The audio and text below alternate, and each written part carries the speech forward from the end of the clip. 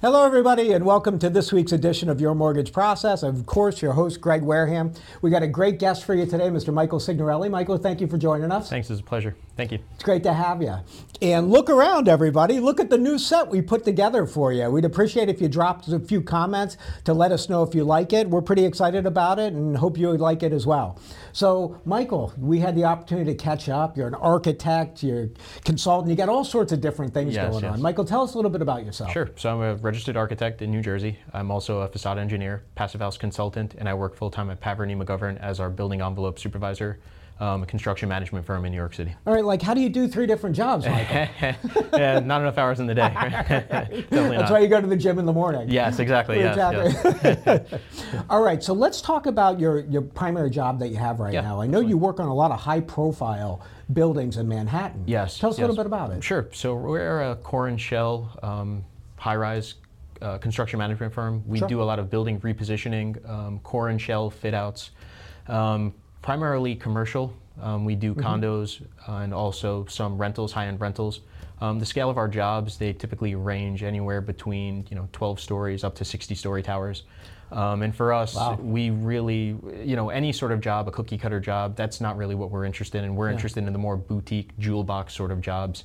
The jobs that make it a little bit more tedious to think about, understanding the logistics and the approach of the construction itself. Yeah, so your job, I mean, these are like $100 million jobs plus, right? I mean, billion-dollar jobs. These are big jobs. Yeah.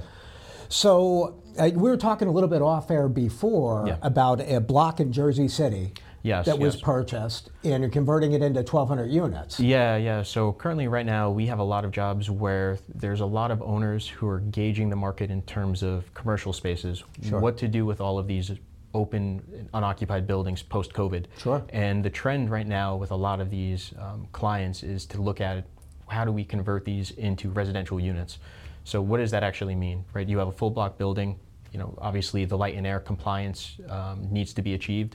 So it really tends to lean more towards cutting light wells in the building, similar to the space we're in, adding a light well into it, getting that light and air requirement, and converting it into apartment units. So the building we're working on downtown in Manhattan, that's an existing office building, full block. We're adding, the interesting thing with that is once you convert it and you carve out the light well, you're gaining more FAR. So now what's FAR? That's the floor area. So your allowable floor area. So pretty much all of that FAR that was lost from the light well, we're now adding on top of the building. So we're doing a 10-story overbuild on this existing structure just based off of the FAR. All right, so clearly Michael's wicked smart because you bring up a great point post-COVID. Right, so we got COVID, as everyone knows, they stopped going into the office. And now we have a real surplus of buildings that are unoccupied, correct?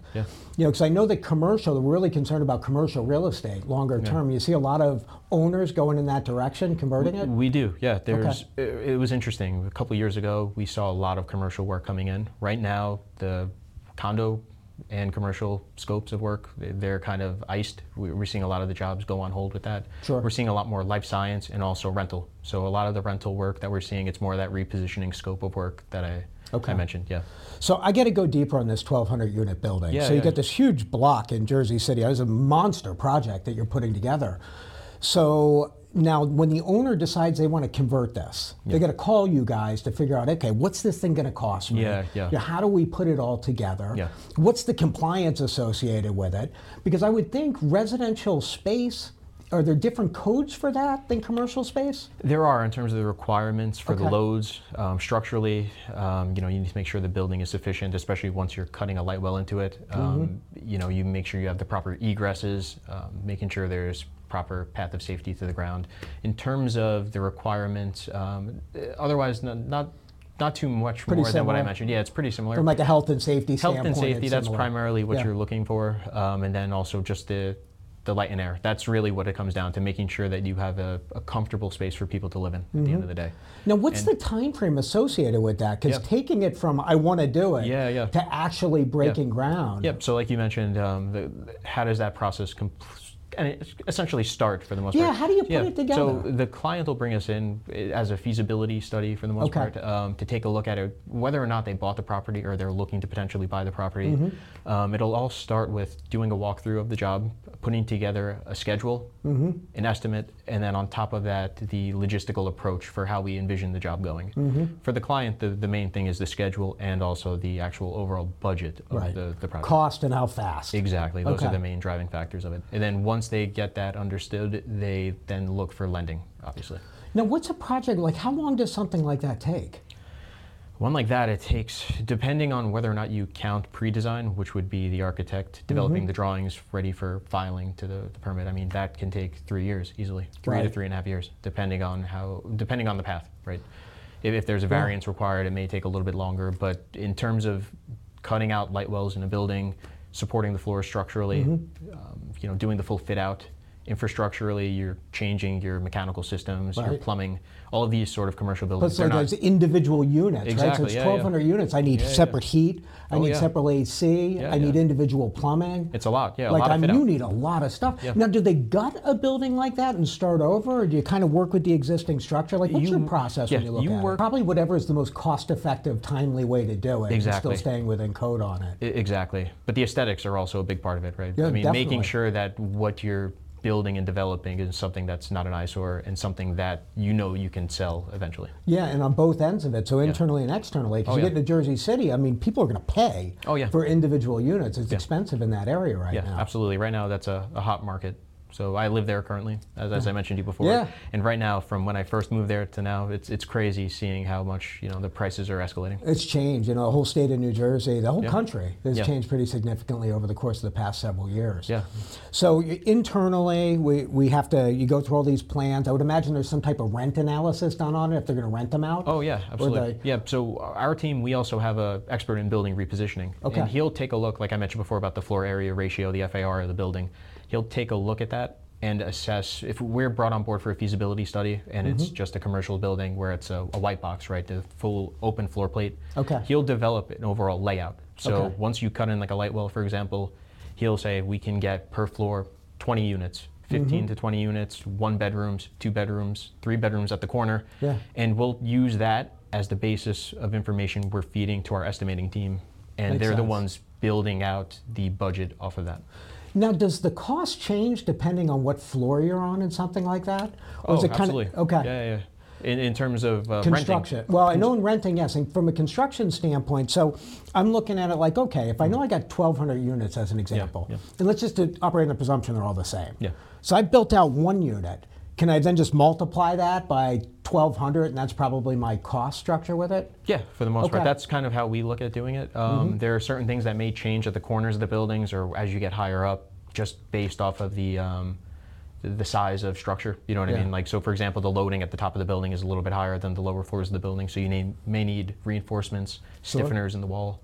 Your pipe sizing may change a little bit, but it's not much else other than that. So I mean, the cost per square foot, it's gonna balance out equivalently. It's really fascinating as there's so much involved with it. Oh yeah. I got a question for you. If you have enough money, can you basically do anything?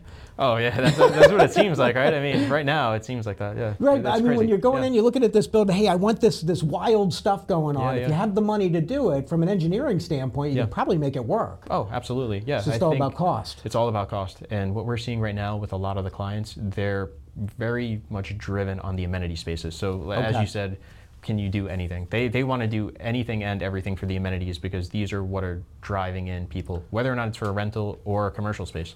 That's a great the amenities point. are the driving factor right now to get people to either to move in or to come back to work in the office. So it used to be, I can remember when I was in school, they used to give you this example of like, here's the core business stuff you have to do, and here's like the periphery add-ons. Like a hotel was always the example.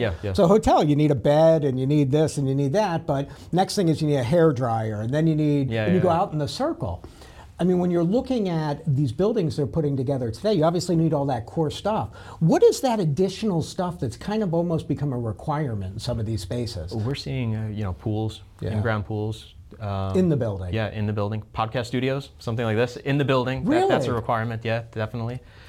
Nick, we need a podcast studio in Jersey City. That's a hot item, yeah. Basketball courts, fitness centers, all of those sort of things that are smaller amenities, they're now becoming just almost a requirement, just because that's what people are leaning towards. That's how you get people back in the buildings. It's all about the lifestyle. Exactly, yeah. You know, and I guess I can really see that in that area, because really the lure of that area is your proximity to Manhattan. Oh, absolutely. Yeah. Right, so you got that proximity to Manhattan, but you want to be able to go home and have everything. Yeah, exactly. Restaurants, are you seeing restaurants going into these types of buildings? Not many, no. Okay. Yeah, no. They would only be in the storefront levels, your ground floor. That's really where you would have the amenity spaces. I think they don't want to mix the uses, and having, you know, potential just regular visitors of the building go up 20 stories and could potentially access certain floors. So they can't keep it differentiated in a sense. That's a good point. Yeah. How about parking? How do they address that?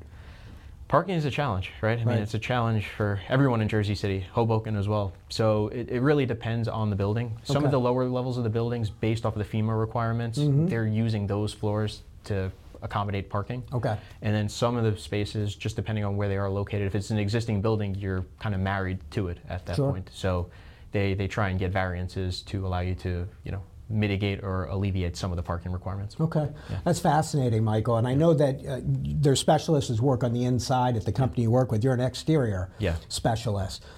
So we were talking a little bit off air before this about birds and some of the requirements with birds, because they fly into the windows. Yeah. And we can't have that. We can't have birds dying flying into the windows. So tell us a little bit about that. It's interesting. New York City, they've mandated Local Law 15, which is a requirement now for glass on the exteriors of buildings. So it's called bird-friendly glass, which is what they're utilizing for the lower 75 feet of your building, and then also at any sort of setbacks where you have green space. So essentially, birds, with the reflectivity of the glass, they're more prone to fly into it. In New York City, you see it all the time with existing buildings, you know, birds dead on the ground. So right now what they're looking at doing is implementing dot patterns, either etch or frit onto the glass, or also a UV coating, which the birds can see. It's not visible to the human eye. If you look at it in certain shades, you can see maybe a purplish tint, but it's primarily visible to the birds. So they utilize tunnel testing, where they set up a tunnel based on the birds' migratory paths over in, you know, the sticks of the state, the sticks of the United States, and they test this glass to make sure that the threat factor is low enough where the birds don't hit the glass. So it's interesting. It's fascinating, because it does have, I know birds fly into my bay windows of my house. And unfortunately, it'll kill the bird. But it's great to see that they're doing something like that, number one. But also from a cost standpoint, I think that starts to ratchet up the cost. It definitely ratchets up the cost. We're seeing it adding another $5 to $10 a square foot based off of what system you're using on the glass. So, you know, if you're utilizing the UV, it may be $10 more. If you're utilizing a dot, that's maybe $5 more. Okay. So we're seeing that, and we're also seeing electrochromic glass, which is something a little bit different, where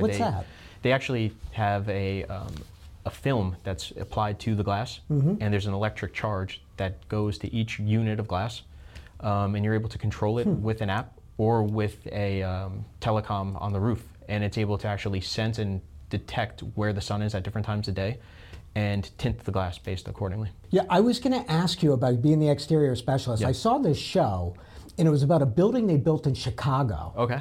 And apparently the heat reflection of the glass was so hot, it was literally melting other buildings.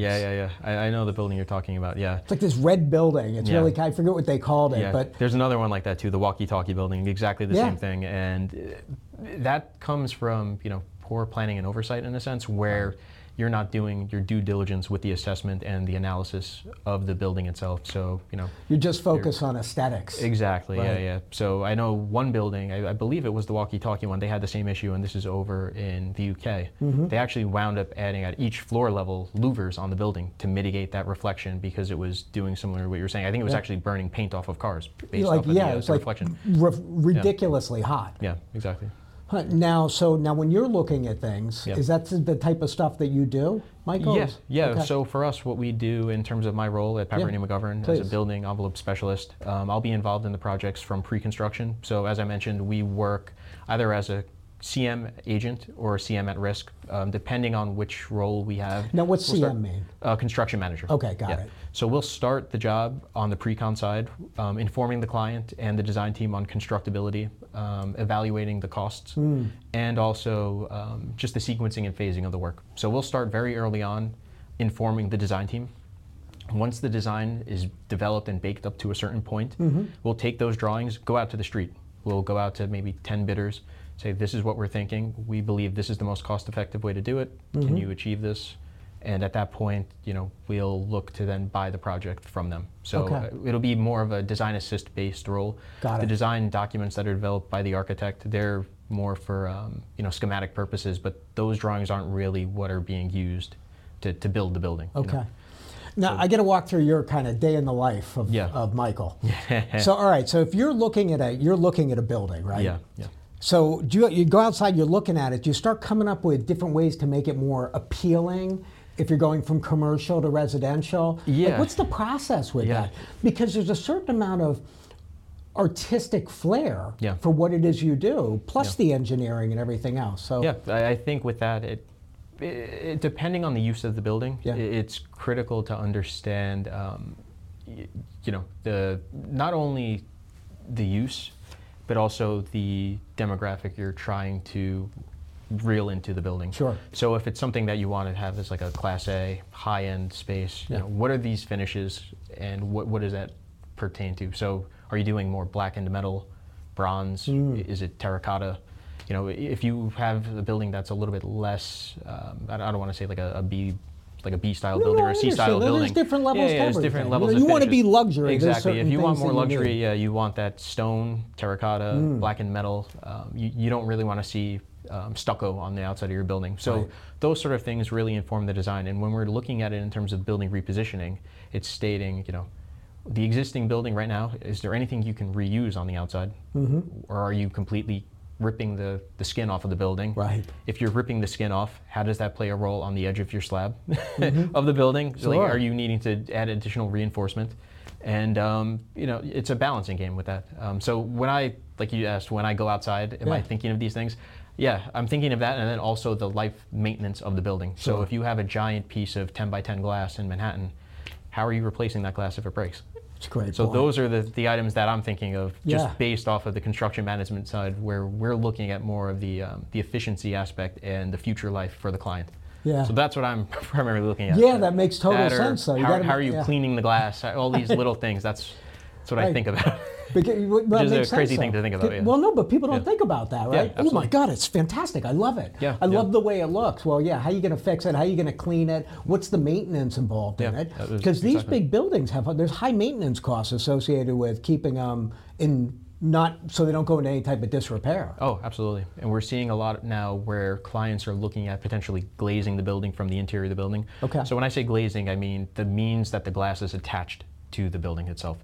There's ways where it can be glazed from the outside of the building or the inside of the building. To secure the window. To secure the window. So they're looking at more or less ways to install the glass from the inside, so if it does break, you can replace it from the inside, which mitigates mitigates the need for having a building maintenance unit, dropping the building with buckets, having the guys clean it and access the glass from the outside. It breaks, the cranes, there's so much involved with it. From the inside, it's much easier. Yeah, exactly. That's great. So what else goes on in your day today, Michael? Sure. So for certain jobs, like I mentioned before about the pre-con aspect of it, that's one part of it.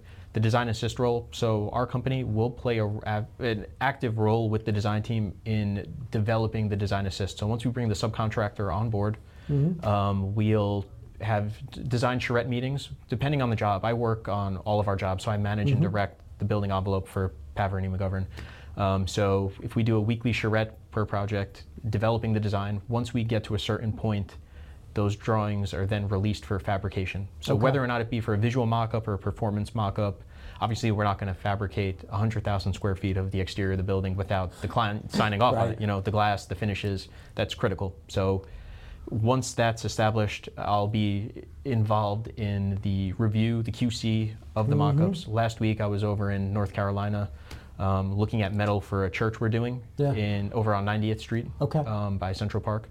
Where else was I? Indianapolis, looking at brick for another project. So it's really about the quality control and the QCing of all of this material.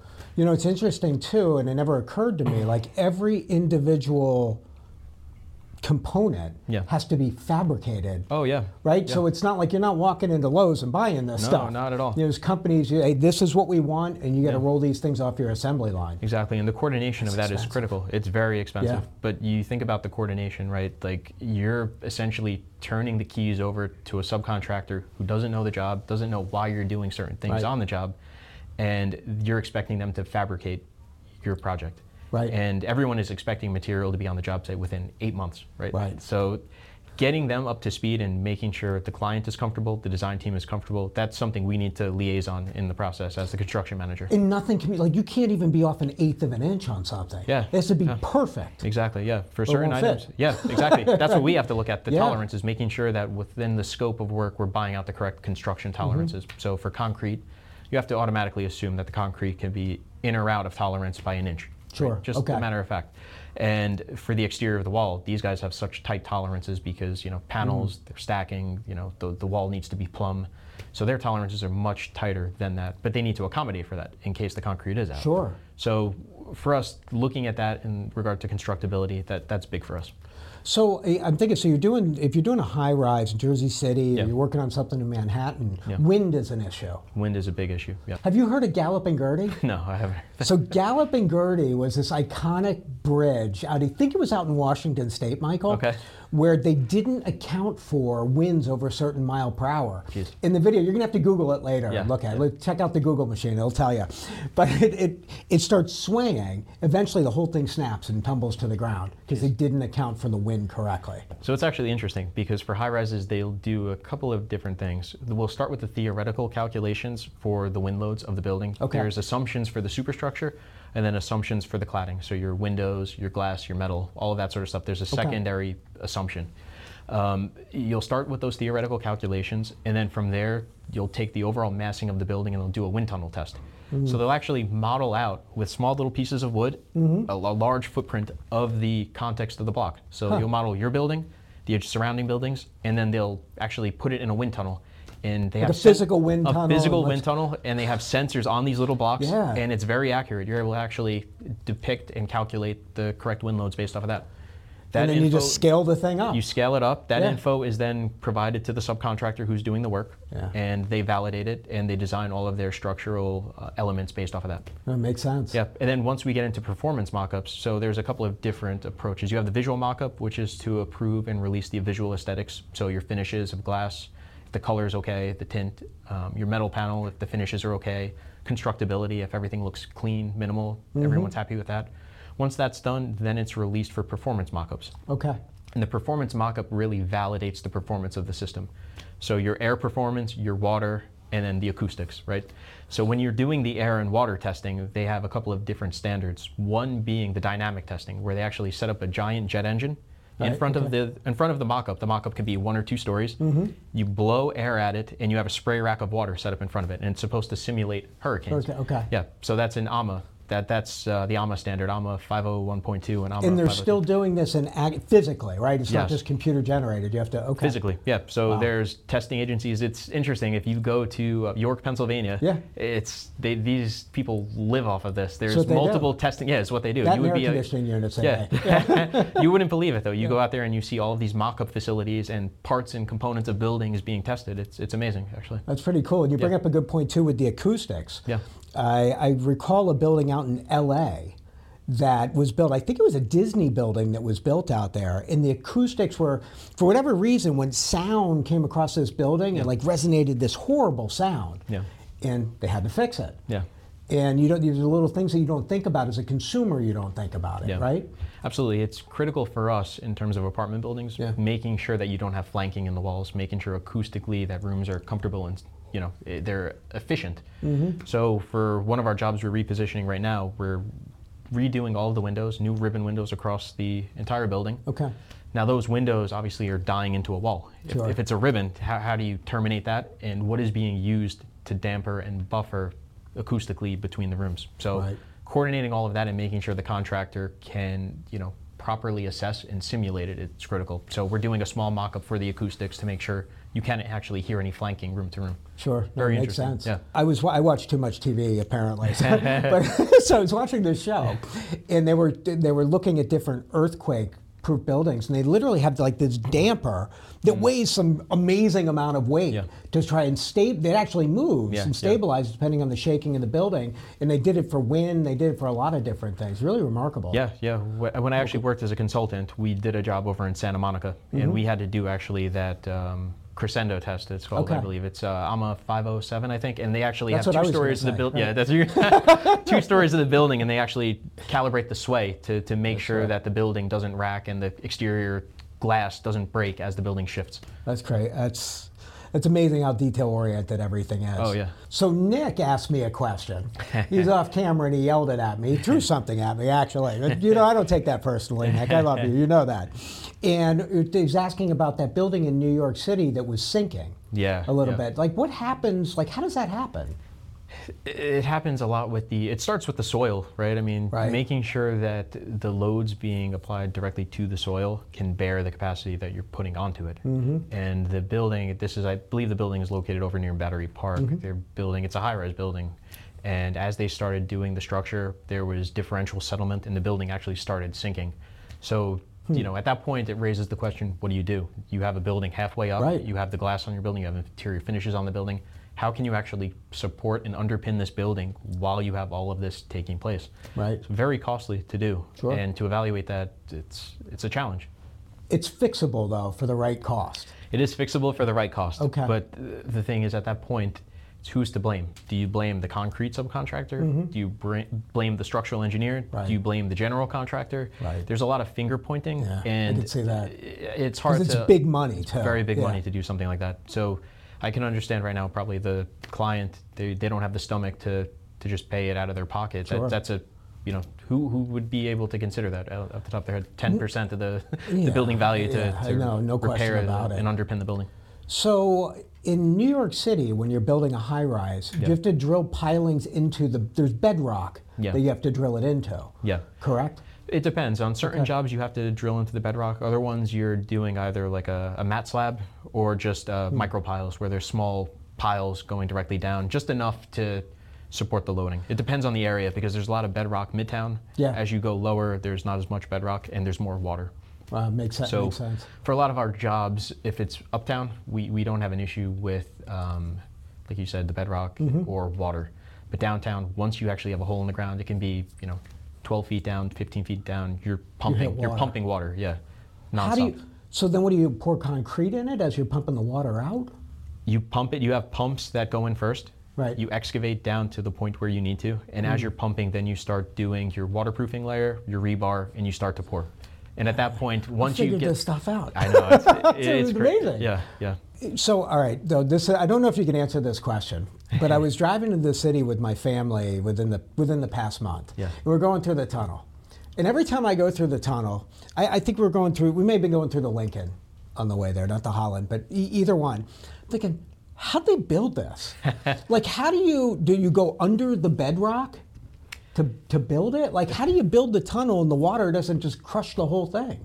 I go through that 100 years ago. I go through the tunnel every day. And as I go through it, I think to myself, I need to YouTube how they built this thing. We're doing it after the show. Exactly. We're going to figure this out. I would love to figure that out. But it is amazing. And it's 100 years ago they're doing this, 120, however long ago. And they're talking right now about building a new tunnel, I believe, closer towards Weehawken. Oh, really? Yeah, going directly into the city. They could use one. Yeah, definitely. Based off all the congestion, they need something else. Hey, so different buildings have different construction, there's different contractors used. I don't know if this is a question you can answer, but as a consumer who's going in to buy a unit in one of these buildings, are there things that they could look for that could identify the quality of the construction that was done to it? It's hard if the consumer is going in because they're going in at the end of the project, right? I mean, they can potentially ask for project reports. So in any terms of any sort of inspections that may have been done, punch listing from the architect, understanding and assessing what has been reviewed previously. By the time they come in, it's the lipstick is already on the pig. So it's hard to tell what has been done with the walls up, No, it's a good point. Yeah, so it's a challenge. I mean, they can, do their best efforts of, checking all the hardware and the windows, making sure everything locks properly, making sure there's no water. I mean, it's always an indicator for staining. If you see staining on the windows or around the sill anywhere. On the sill, exactly, on the mullions themselves. If you see any sort of issue with the ceiling, stuff like that. But I guess at the end of the day, you it's just have to trust the process. You have to trust the process, that it was done correctly, and it becomes so much more. It's just so scaled up, right? Because you buy a single-family home. Yeah. You know, you can just go through it in much more detail to look at everything. You really can't do it in a big complex that's been put together. Exactly, yeah. It depends really on the pre-qual process that we take on board when we're awarding these subcontractors, right? Making sure that the people we're awarding are, fit to do the job. So for us, I mean, I don't want to guarantee it, but I think a lot of our projects, they're phenomenal quality. Phenomenal, exactly, phenomenal. And you quality. pick all the contractors and everything like that? We usually do. We'll look for what subcontractor is the best fit on the job, whether it's union, non-union, and assess, based off of the scope of work. Both too, yeah. Exactly. I mean, it's a big company that you work with. Yeah. So we do a lot of, like I said before, high-rise repositioning work. We're in process of completing a job over in Times Square, TSX, 1568 Broadway. Okay. And this job, it's very exciting, where we took an old theater, jacked it up 30 feet, built new retail below it, and then on top of that, we did an overbuild of another 30 stories. And this was an existing theater and hotel space, so we demoed down the existing to the 16th floor, rebuilt on top of it. It's amazing. It's amazing what can be done. Yeah. Right? I grew up in the south of Boston, the Boston area. When they were doing the big dig, I had just really kind of moved out, but it had been a project that went on forever. Yeah. But just the ability for people to plan, just the water, just in and of itself, right? Yeah. Like, how do I plan in an old town, Boston, New York City? Yeah. How do you renovate that, right? Yeah. And just the engineering that goes into it's really mind-blowing. Yeah, no, it really is. And I think it really starts from, there's two things to that, right? It's understanding when you're going to be building, right? Well, Are you going to be building in the summer, in the winter? How does the climate play a role in what you're constructing? And then, great point. Yeah, and then two, like, how is the design itself informed by that climate, right? I mean, with all of that water, are they doing different wet or dry flood mitigation methods to make sure that you're not going to get water in once it's occupied? Right? And then also accounting for different expansion and retraction. Oh, yeah. Right? Because you're building in the winter, it's contracted, right? Yeah. It expands in the summer, and you got to factor all that stuff in. We see that a lot with certain jobs where, depending on what time of year it's constructed, where things are put on the building, or even if you give it a couple of cycles where, you potentially have glass breaking just due to the shoulder seasons, which is the spring or the fall. The glass on your windows, depending on the material used, it's called nickel sulfide. It's a material within the glass, and it's pretty much based off a thermal shock, right? So if you have the temperature drops significantly at night, where you have 30, 40 degree temperatures, once the sun hits in the morning, if that glass is spiking up to 80, 90 degrees, the glass can spontaneously break just based off of the expansion of the nickel sulfide in the glass. So we had a couple of jobs where that happened, where 10, 12 pieces of glass broke, and we're replacing them based on that. So I'm thinking it's hard. It's hard to, you can't really factor or gauge that sort of thing. Well, I just thought of the desert, like you're building something in Vegas. Yeah. Right? I mean, that's massive temperature swings that you have to account for, and how the elements, the structure that you're building, how they're going to react to all that. Yeah. And you got a lot of stuff. Yeah, it's crazy to accommodate that. So what we typically do with the performance mock-ups, as I was mentioned before, we do the static air, the water, and also the thermal testing. So the thermal testing is an additional one, and also the acoustics I mentioned. So the thermal testing, they'll put sensors inside of the mock-up itself, and they thermally cycle it. So they'll do temperature swings from 0 degrees up to 220, 0, 220, 0, 220, and they do it for about a week. Okay. And you actually assess the expansion and contraction of the materials and make sure that nothing is significantly compromised over time. Right. Yeah. And once that's done, then you redo the water testing to make sure. They're probably almost doing it on a microscopic level too. Is there some sort of hairline fracture? Something, right? Yeah, exactly. Where you really got to go deep and look at it. It's pretty crazy. Yeah. Now, from an architect standpoint, you're an architect. Yeah. You design single-family homes? Yeah, so single-family homes, looking at, zoning analysis. You work with real estate agents with zoning? Yeah, exactly. So if a real estate agent has any questions in regard to zonings, like I mentioned to you earlier, it's interesting because right now the current trend in the market is a lot of real estate agents looking to list off-market properties. Sure. So for them, it's really what can you gain? What's the best bang for your buck out of these properties? So it's an interesting approach to it where they want to start, from zero, saying we have this lot, what's the potential of it? And sell it based off of that. So they'll be doing that analysis, and then also maybe doing renderings or some sort of charrette with that to take a look at. And you could do all that. Yeah. He does. Yeah. Are you open for people reaching out to you if they have any questions about, needing an architect or real estate agents that have questions about these things? Yeah, absolutely. It's really amazing, Michael. Yeah. Hey, is there anything that we're missing about the process at all, what you do? I know it's complicated. You probably talk about it for hours.